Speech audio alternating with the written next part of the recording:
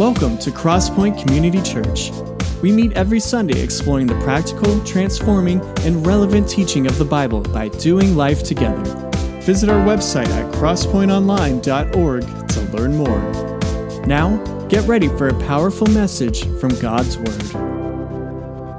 Really glad that you're here. Even with all of the stuff that's going on, God continues to bring His church together. You're not going to stop Him from doing that. Not only is He bringing us together, but He's building His church. So again, welcome, church gathered from wherever you are, from Alabama, from all over Georgia, Texas, the state of Washington, Florida, UK, NLB guys. I think I was on a little bit earlier and saw some of you good-looking fellas. Doug, it's good to see that face, that pale face. Get out, get some sun. All right. So yeah, welcome everyone. But a special welcome, the most special welcome goes to the one that was not with us last week when we worshiped together, and that is sweet Micah. Boom. Is she around? Is she on here yet? No? Oh my goodness. She missed her first Sunday at church. Oh my goodness. All right. Well, if you haven't had a chance to see her, I don't know where you've been, because there's more pictures than you can shake a stick at. She's certainly been a big blessing, and you can jump on the Crosspoint Chronicles and see her as well. We've got a new feature today. I think it's, I don't know if it went to all of our Facebook friends as well, but the email went out for the link today specifically for our Zoom, and attached were our notes. And that's specifically for Barb Bailey, who's been pounding me for notes. Okay, Barb, did you download your notes, Barb? No? Okay, then, Lord Jesus, be with me. Help me. Oh my gosh. All right. Yesterday, pretty awesome psalm. I just want to share with you, this is a spirit of what we really are praying for today in Psalm 25. If you've got your Bible, you can look at it with me real quick. But I'm just want to start off this celebration, this gathering as we gather to worship with these words from David in Psalm 25. He says, "To you, O Lord, I lift up my soul. In you I trust, O my God. Do not let me be put to shame, nor let my enemies triumph over me. No one whose hope in you will ever be put to shame." That's a bold and brash promise. No one whose hope in you will ever be put to shame, but they would be put to shame who are treacherous without excuse. And then here's our prayer as we experience our time together today. Show me your ways, O Lord. Teach me your paths. Guide me in your truth, and teach me, for you are God, my Savior. Show me your ways, teach me your paths, guide me in your truth. And it says that, well, He's God, our Savior, and my hope is in you all day long. And so this is just a reminder that my hope is not in anything else. It's not in myself. It's not in Washington, D.C.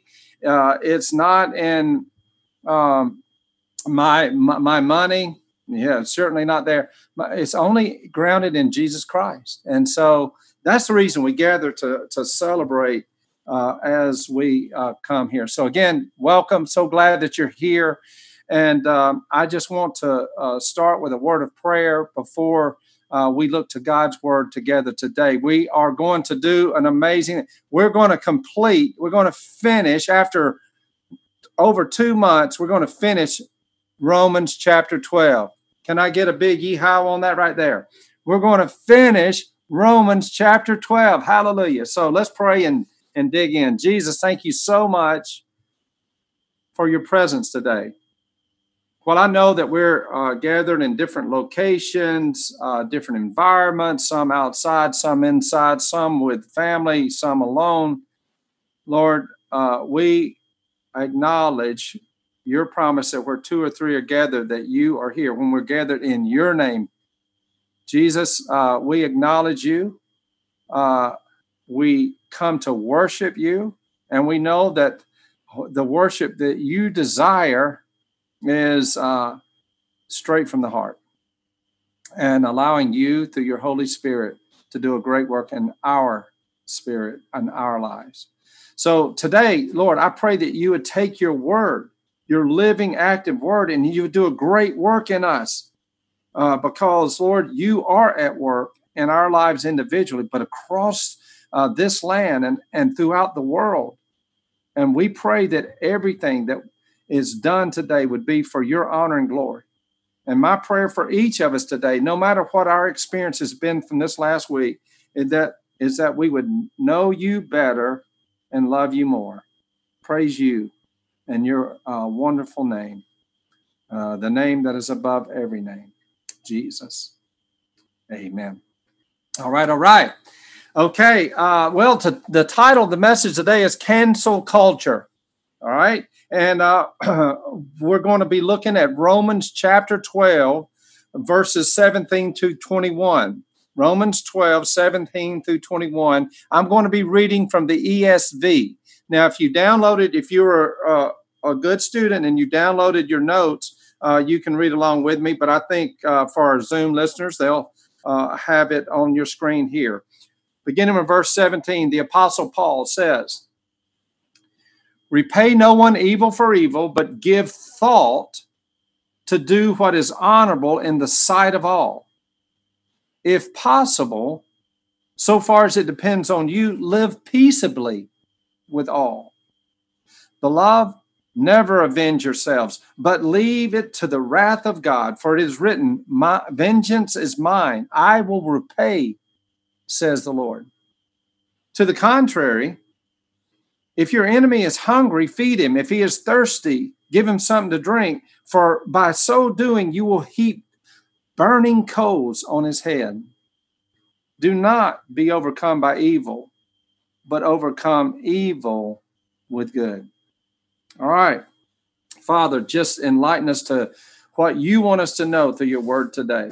Now, this particular passage, as it concludes this transformational book, the book all about what it really takes for us to change, is a very powerful and timely word for us, especially given what's going on in our world, and specifically what's going on in America right now. And as we look to these particular verses, followers of Christ, seekers of Christ, here's what he's saying. He's saying this right here, what he's saying in these verses 17 through 21 as he continues, this is how followers of Jesus should live. He's saying, this is how you live as a Christian. This is what it looks like. If you want to know what it really looks like, he said, look to my word. You don't need to look at the culture around you. You don't need to look, at what it means to be an American Christian. You need to look to God's word. And I think this is especially relevant over these last weeks and months, given that we're living in what's now being called a cancel culture. Have you heard of that term, cancel culture? I had never even heard the term or this phrase until a month or two ago. But I can tell you for sure it is real. And basically what cancel culture is, and this is a broad stroke, is this. Is if you say or do anything that I don't agree with, then immediately, swiftly, I dismiss you. I dismiss your opinion and your actions completely. You're just dismissed. You're not relevant. And on many occasions in this cancel culture, it's like you immediately become the adversary. You immediately become an enemy. So if that's the case, what's going on in cancel culture is then if you've done this, and I dismiss you, I start a campaign to threaten your well-being unless you immediately comply with my demands. And so social media has become the medium. Social media is the wielding sword. It's the sword of this thing, and it is swift. And that, and there's been a lot of examples in the news and stuff like that. And so much of it nowadays, because of the political environment in which we're living in, and so divisive and all that. So much of it is political in nature, but there's deeper roots to it. But the Goya Food CEO, boycotted and all that, swift action, because of something he said about Trump. But but he also said the same thing about Obama and all this. But it's just like it's this irrational hatred that's out there. A UCLA professor, think about this, a UCLA professor who is being investigated and asked to step aside at this moment because he read Martin Luther King, the letters from Birmingham. What? Because it had the N word in it. Oh my gosh. And if you've never read that, I would encourage you to read it. I just saw this last week where, recently the communication chief for Boeing, he stepped down because of a statement that he made, when he was in the, I think, Air Force 33 years ago, when he was in his 20s. He doesn't feel the same about it, but it had to do with women serving in the military. And but to keep the backlash from being so severe, he stepped down. So there's an agenda out there. But what we really need to know and understand and just kind of set aside is this. It's all rooted in the plans and the schemes of the evil one himself. Because the Bible tells us in John 10 that his whole objective, Satan has come to steal, kill, and destroy. That's his mission. It's just all about evil. So what I want to do is just take a few moments, because what it does, it gets us all jacked up. A lot of this stuff gets us jacked up, and we see this stuff, and we say stuff, and we post stuff, but given the fact that the environment that we're living in today, and you may not be greatly affected by it right now, but the truth of the matter is that we all will be. So what does God want us to know? What should you know as a follower of Christ? And then what should we do as followers of Jesus Christ? Okay, so let's take a look at this just for a little bit. So what we need to know about this cancel culture. Basically, cancel culture is rooted in this postmodern assertion that all truth claims are individual and subjective. It's just that each of us are able to interpret our experiences in the world in ways that are unique to us. So, as a result, we are told that there's no such thing as objective truth. That means, objective truth means it's not subject to any debate, really. Like 2 + 2 = 4, or for God so loved the world that he gave his one and only Son, that whoever believes in him should not perish, or that for all have sinned and fallen short of the glory of God. So conventional wisdom, or wisdom out there today, claims that your truth and my truth are just, it's left to that. What's true to you, what's true to me. And for us to deny there's no such thing as objective truth is really an objective truth claim in and of itself. So it's a little bit crazy out there. So you've all experienced what's going on there, and I remember this word coming up in the 90s and how it was such a big buzzword was tolerance, how tolerance was such a virtue. But if we look at the Bible, that's not nothing to do with God. It has to do with love and acceptance. Tolerance is a subtle form of Satan to come in and to begin to erode away stuff. So, we're told and being told by culture around us, we are to tolerate and affirm any behavior that's not, destroying us or just not harmful to us. And it's really interesting, that how intolerant we can be or others can be when somebody's not tolerating us. So it's just a lot of flesh just being flung out there in our culture today. So cancel culture is just a kind of the latest form of all this. So, it comes down to some real basic things that we're seeing, God really calling his church, calling believers to say, hey, I want you to rise up. It's what we've been saying from the very get-go of this pandemic. You are my followers. I've got my kingdom agenda going on, and I want you to rise up. And I want you to do it in my way. I want you to be led by me, not according to how you think you should do it. That's where we get in trouble. But, so in our culture, you've seen it. We've seen it out there. If you believe that life begins at conception, then, those who don't agree with you will accuse you of a war on women, and like you go, what? Really? No, but be careful, because what happens is then there's this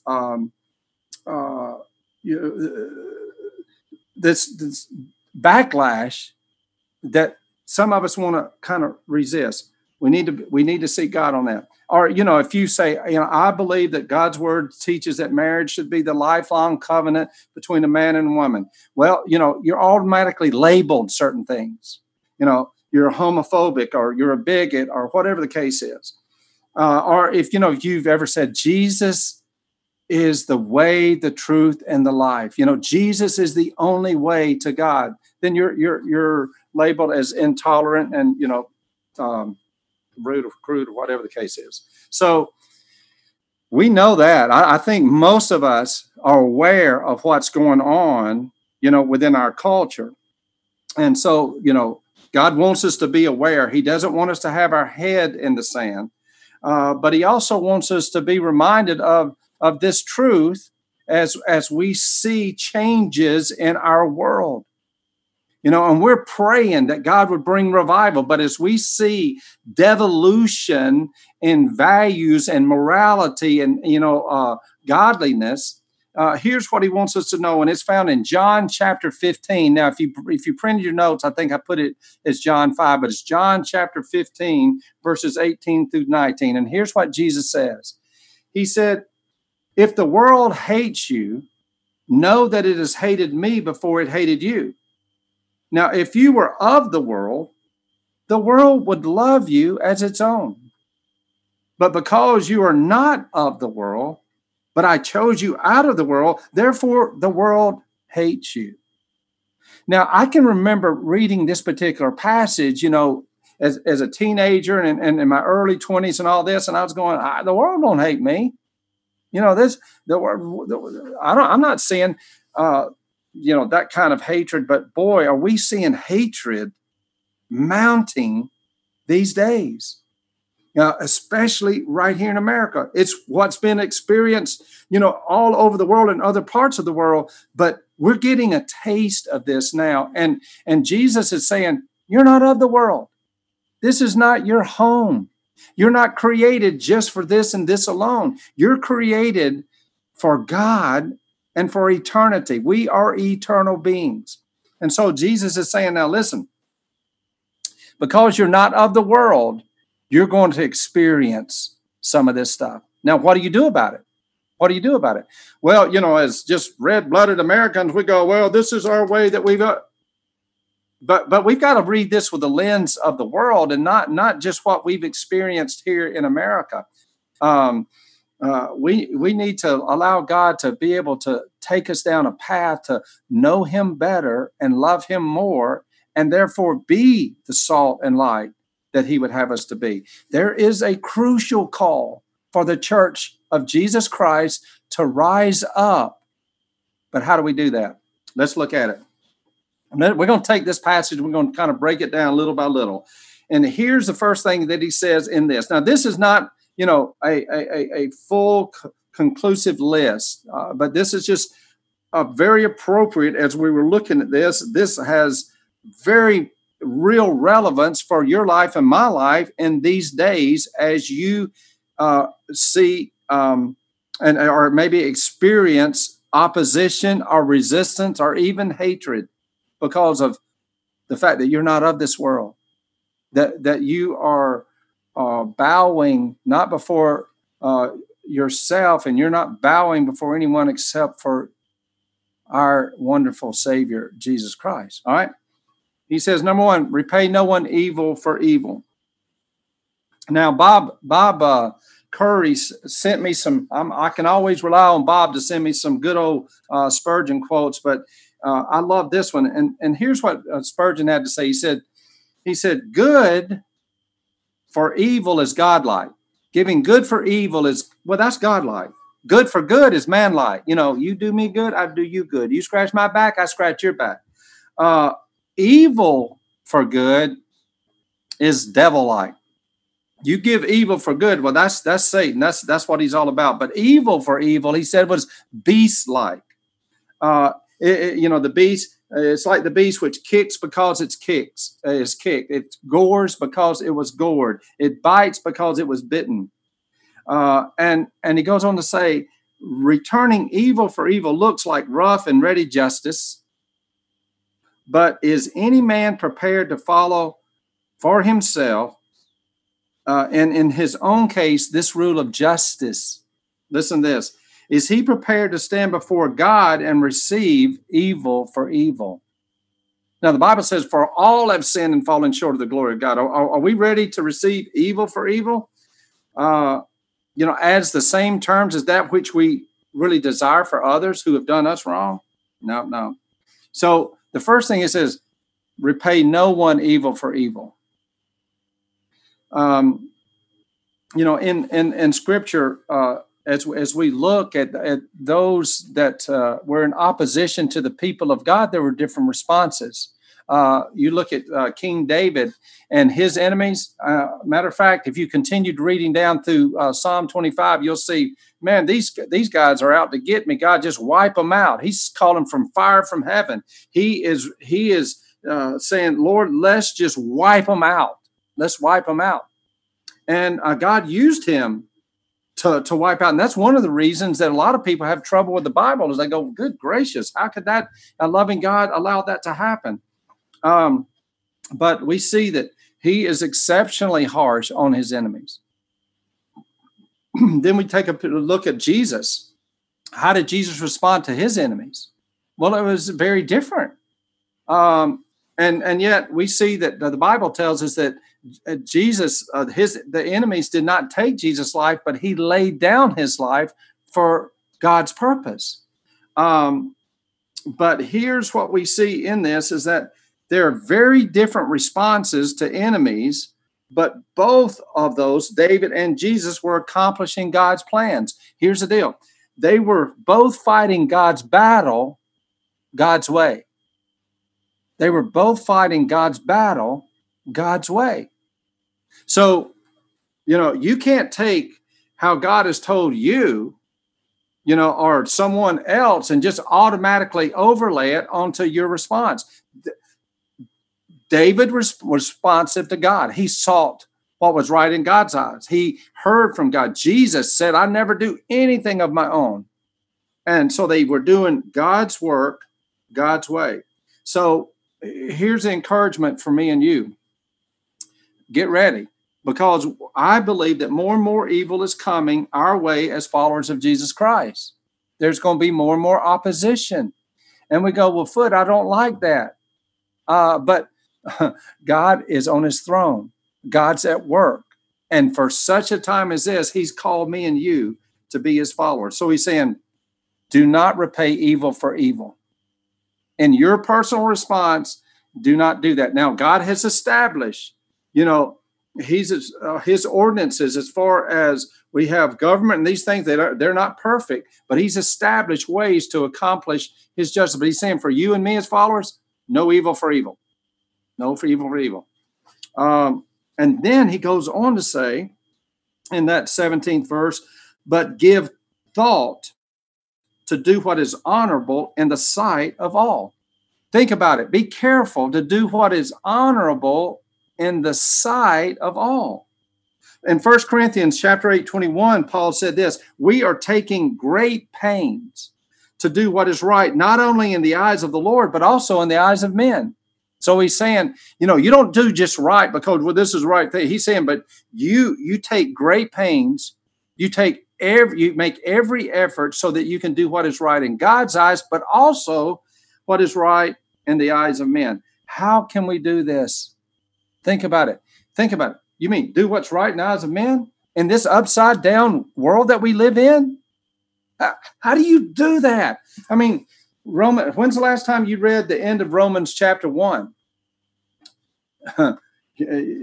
What a powerful reminder to us of how devolution takes place. And it's when we just really forget God. I'm going to read just a little bit for you. So just kind of close your eyes. Listen to what Paul says, or God says through Paul in Romans chapter 1, beginning with verse 18. He says, the wrath of God is being revealed from heaven against all the godlessness and wickedness of men who suppress the truth by their wickedness. Since what may be known about God is plain to them because God has made it plain to them. And he says, since the creation of the world, God's made it plain. In verse 21, he says, for although they knew God, they neither glorified him as God nor gave thanks to him, but their thinking became futile and their foolish hearts were darkened. Although they claimed to be wise, they became fools and exchanged the glory of the immortal God for images made to look like mortal man. Therefore, God gave them over in the sinful desires of their hearts. They exchanged the truth of God for a lie and worshiped and served created things rather than the Creator. Verse 26, because of this, God gave them over to shameful lust. Verse 28, furthermore, since they did not think it worthwhile to retain the knowledge of God, he gave them over to a depraved mind to do what ought not to be done. They have become filled with every kind of wickedness and greed. And he goes on to list all that. And he says, although they know God's righteous decree and those that do such things deserve death, they not only continue to do these very things, but also approve of those who practice them. So it's like a big party saying, they gather all of these people. They're saying, wow. It's what Paul talked about in Philippians chapter 3:19, where he says, they glory in their shame. And you're going, well, how can I do what is honorable in the sight of all when there's so much depravity out there? When we see that these darkened minds and these how can I do that? Well, it goes back to our example earlier of Jesus and King David. How? It's by absolute total dependence on the Holy Spirit of God. There's no blueprint. There's no cookie cutter response that we can take. These days are making it more and more apparent to every one of us that we don't just kind of give God a high five and then go out and do our stuff and then spend some time with God. No. It's that he is the air that we breathe. God, which road do you want me to take today? God, lead me in my decisions. Who do you want me to see? What do you want? It's daily, moment by moment dependence on the Holy Spirit. So here's a prayer that you can pray. Lord God, how can my words, how can my actions be honorable and unifying? Maybe it's praying, maybe it's praying before you post something on social media. Maybe it's praying before you click something on social media. Give thought, pay careful attention to do what is honorable in the sight of all. God, wow. Only you can be the unifier. I just want to be your vessel, your servant in this. Repay no one evil for evil, but you give very diligent thought to what is honorable in the sight of all. Verse 18, keep going. What should we do? He says, if possible, so far as it depends on you, live peaceably with all. Same question. How in the world do I live peaceably in all in this cancel culture in which we're living in? How do I do that? Number one, I think it would help us to remember this. we're going, this is crazy. This is bad. This is not good. I ain't never seen nothing like this before.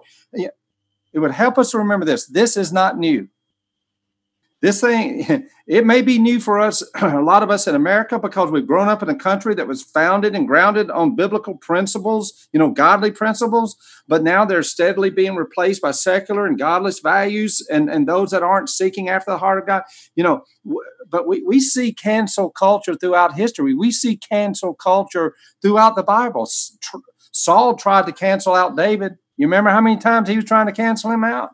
Pharaoh, all these pharaohs and kings that tried to cancel out the Israelites. Romans tried to cancel out the Christians. How do we live peaceably with all? In absolute dependence on the Holy Spirit. Don't do what's right in your eyes. Remember, we see throughout the Old Testament said that's when they got in trouble. But pray about your response. Pray about your day. And surrender your life, heart, and mind to the Holy Spirit. I think we're starting to better understand some of the words, of Paul when he says, for me to live is Christ. He goes, I'm not living as Christ living through me. I am crucified with Christ. Nevertheless, I live, yet not I, but Christ lives in me. Anything that's done is done through Christ in me. And that's what God's calling us to. Jesus said this, blessed are the peacemakers. Blessed are the peacemakers. And what he's saying is that as peacemakers, that we demonstrate the very character of God. So it says, as possible, as far as it depends on you, live peaceably with all. Verse 19. What do we do? Beloved, never avenge yourselves, but leave it to the wrath of God, for it is written, vengeance is mine, I will repay, says the Lord. Now, y'all know what revenge is. It is that desire, that internal desire to inflict harm or hurt for a wrong that you suffered at the hands of someone else. Growing up, someone hit you, you hit them back. Someone tripped you, you tripped them back. So, it's just the revenge. You want to inflict harm or hurt on someone else because of what they've done to you. And but we need to be aware of it. One reason I think God is saying this, because no two people ever measure pain the same. Say, you hurt me, now I'm going to hurt you. And then when I hurt you, you go, well, you hurt me worse than I hurt you. And it's just a vicious cycle. But he says, don't do this. Here's another quote of Spurgeon on this. I like it. He says, we possess a higher life, and we are lifted to a nobler platform than the common sons of men, and therefore we must lead a nobler life and be guided by more sublime principles. Let the children of darkness meet evil with evil, and carry on their wars and fights, their strifes and their envy, their malice, their revenge. But as for you, O believers, you are the children of the God of love, and love must be your life. Wow. Don't take revenge. Now, let's just think about this for a moment. We have a hard time even following this on the highways, on the road. Someone cuts us off. Yeah, I'm going to get in front of them, slow them down. Much less everything else in our life. And in our culture, we've condoned revenge. What do we call it? Sweet revenge. Wow. You know why? Because we want to be about what's fair. We want to be what's justice. And it sounds great. Do you really want it to be about fairness? About justice? Whew. I'm glad that I'm not getting what I deserve from God Almighty. I'm glad that he exacted a whole different form of justice. And that came when Jesus laid down his life to suffer everything that I should have been heaped on me in my life. So, this revenge it's just flesh. It's just flesh it's the fuel of our cancel culture. That's what it's all about. It's just, I'm going to do something to cancel you, to harm you, to inflict because I don't agree with you. Verse 20, what do we do? To the contrary, instead of doing this revenge things, if your enemy is hungry, feed him. If he is thirsty, give him something to drink. Wow. Now, it's easy to hydroplane over those, but, this takes us back to verse 14 of Romans chapter 12, where he says, bless those who persecute you, bless and do not curse. Bless them, bless them. How in the world do you do that? How is it that we can bring ourselves, when somebody is opposing us, when someone has inflicted harm on us or hurt us in some way, hurt our image, hurt our family, how is it that we can look on them, and if they're hungry, feed them. If they're thirsty, give them something to drink? How do we do that? Well, I can't. God never said I could. This is a picture of a transformed life. It's what Paul was talking about earlier in this chapter when he says, hey, I beseech you, I beg you, brothers, and by the mercies of God, in light of all that God has done for you, to offer your lives, offer your bodies as a living sacrifice, holy and acceptable to Him. Just offer your life to Him, and do not conform any longer to the pattern of this world, but be transformed by the renewing of your mind. And so as we're being renewed, all of a sudden Christ in us comes through us, and we're doing this stuff. He said, so do this, do some good stuff. And then he goes and he adds this, he said, for by doing so, you will heap burning coals on his head. Now that's a crazy picture, isn't it? Whenever there's someone in opposition to us, rather than us retaliating, rather than us for seeking revenge, rather than us putting them in their place, we're going, hey, you got a need, I'm going to fill it. He's saying by doing this, then you're going to heap burning coals on their head. Now, it's not absolute, but this could be referring to this Egyptian custom in which a penitent person would carry around a bowl of burning embers on his head to show his shame and guilt. And so the analogy is that being kind to an enemy may lead them to repentance, to being ashamed of what they're doing. Also, there's one belief is that, this is talking about this horrific punishment, burning coals on someone's head. It's a horrific punishment that is reserved for the wicked. But here it's a kindness that really hurts the enemy. The enemy's going, whoa, I don't get this. And all of a sudden they either going to become angrier, like, I hate you, why are you doing good to me? Or God's going to use it to bring them to a point of testimony, of seeing Christ in you, seeing the love of God. So it's saying, don't take revenge. Don't get out there and you start shooting off your mouth, or, shooting off your words on social media, or yakking, to gossiping to one neighbor about another. Don't do that. Don't do that.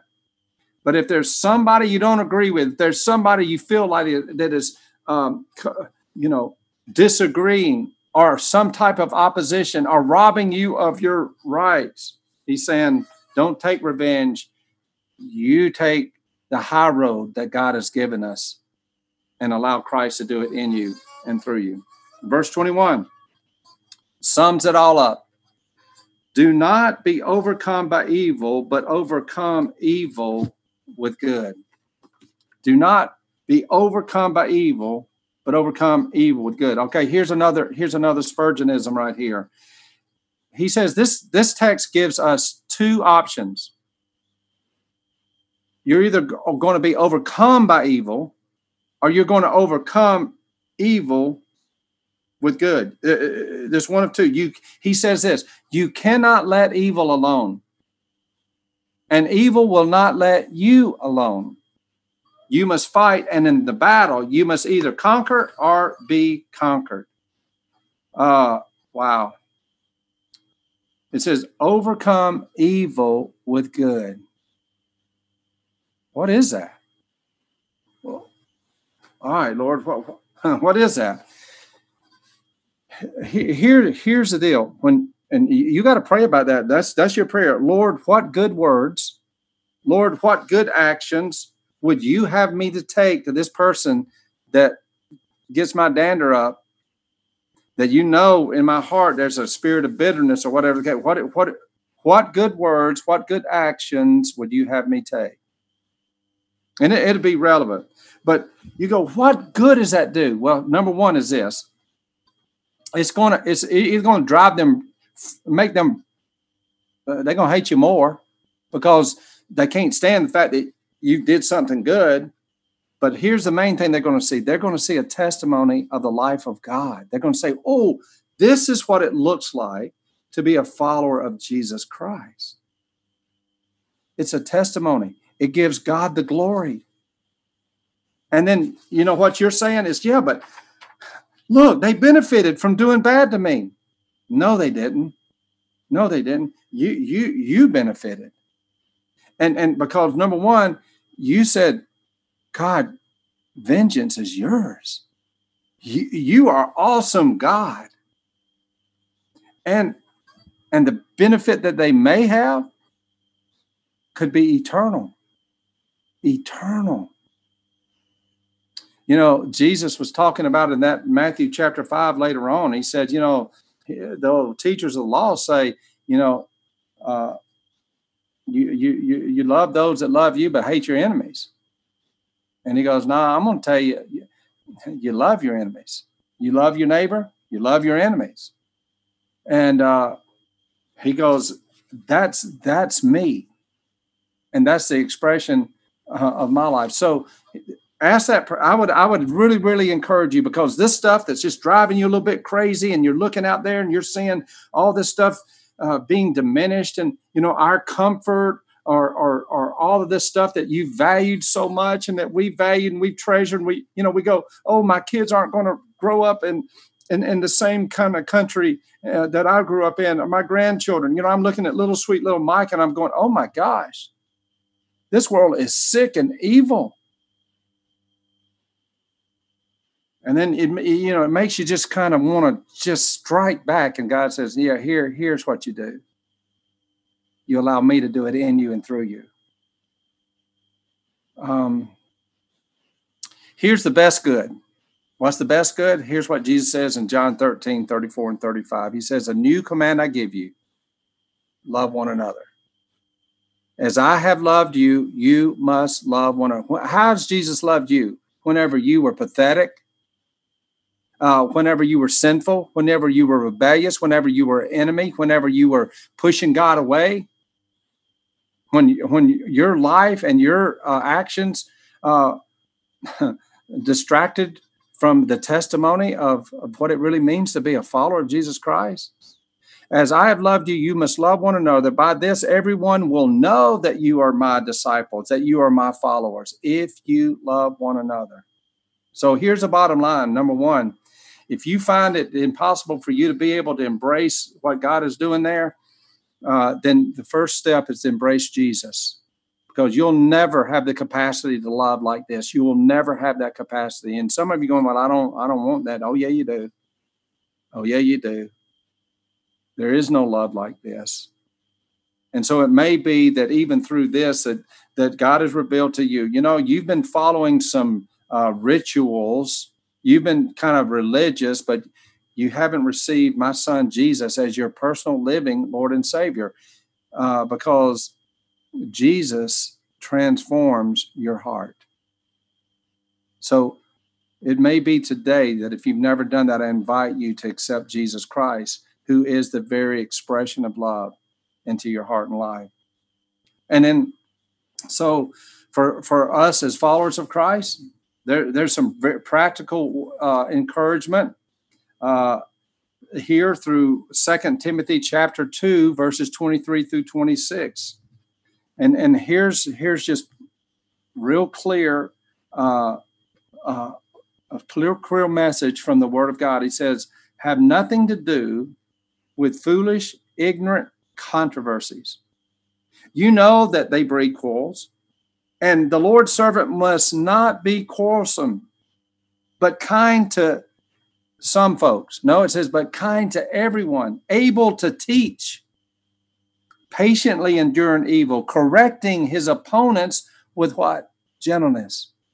God may perhaps grant them repentance, leading to a knowledge of the truth, and they come to their senses and escape from the snare of the devil after being captured by him to do his will. So what we're seeing here is real clear, guys. It's a battle. We are living in a battle.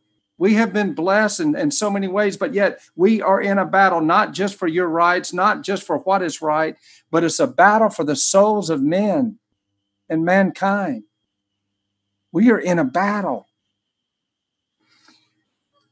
And God wants me and you to be his salt and his light. He wants our actions, our words to demonstrate the glory of God.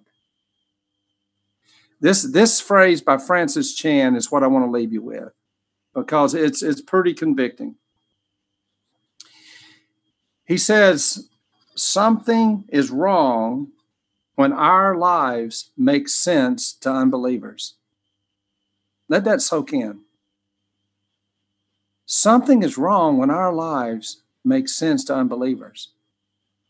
You know, when people that do not know the love of God, the transforming work of God's grace in your life, and you just look like every other American out there, and you just happen to go to church. Something is wrong when our lives make sense to unbelievers.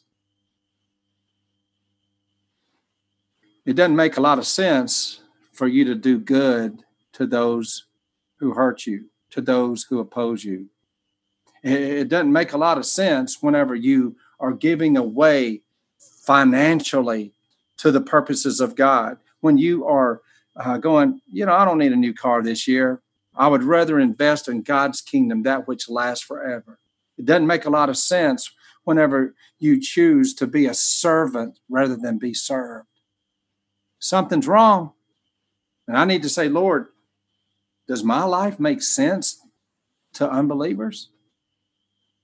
Or is the actions that I'm taking and the words that I'm saying really a bit confusing, and it causes people to stop and go, wait, where's that come from? May our lives not make sense. May your life not make sense to unbelievers, so that through the expression of our being salt and light, people may come to know the love of Jesus Christ. Those who were once enemies of God. He says, and that's what he tells us in his word, you were once enemies of God. But even as an enemy, God took the initiative and came through his son, Jesus Christ. And God's wanting you and me to take the initiative to be his salt and light. And you know what that's going to take? It's going to take the love of Jesus. It's going to take being absolutely surrendered and dependent on him. It's going to take courage. It's going to take conviction. All that verse in 2 Timothy, those passages in 2 Timothy really says we've got to get in his word, able to teach, able to correct with gentleness. It takes daily dependence on the Lord. May we continue to rise up. May God continue to build his church, and that we be a mighty army for the glory of God our Father. Let's pray together. Jesus, we just thank you so much for your amazing love and grace and this opportunity that we have right now just to sit at your feet. Lord, these are some tough things here. This is stuff that's not really within our realm of possibility of doing, but you've already told us that even through your servant Paul, that I can do all things through Christ who gives me strength. And why would I want to? For your glory, to make you known, to know you, and to be your instrument of righteousness in these dark days. Lord, I pray your Holy Spirit would just continue to draw us to absolute surrender to you, that we would fall more and more in love with you, and that we would trust you every moment of every day of our life. For it's in Jesus' name we pray. Amen. Amen. Thanks for listening to this week's message. Don't forget to follow us on Facebook, Instagram, and Twitter @CCC Roswell. Learn more and find ways to get plugged in at Crosspoint by visiting our website, crosspointonline.org. There, you could drop us a line or submit a prayer request. Like what you hear? Leave us a review on Apple Podcasts or wherever you listen to your favorite podcast. Thanks for listening. See you next week.